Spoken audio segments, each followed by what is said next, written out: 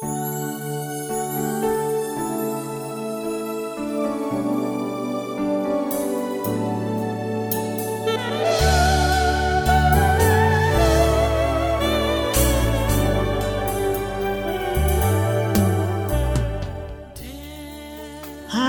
good morning, my precious listener.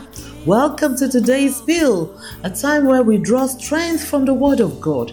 My name is Lois Owoicho Ame, and I am mandated by God this morning to share with you a scripture from 2 Corinthians chapter 10 and verse 5.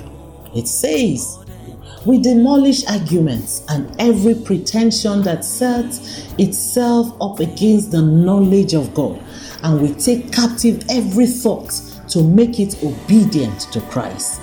Amen. Your mind is a staple of your realities. You have to be intentional about what you believe. So much information is available out there, and sometimes one gets confused about what to believe. I implore you today to be more studious on the Word of God.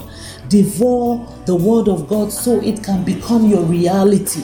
Once the Word of God dwells richly in you, you will be able to discern what is not in line for your life.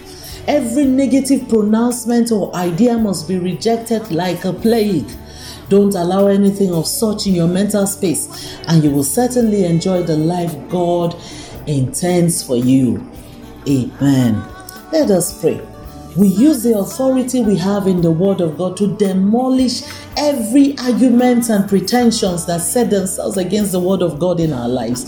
In Jesus' name, amen. Thank you so much for listening this morning. Remember, you have so much power on your mind. Your mind is the stable of your realities. Have a blessed day.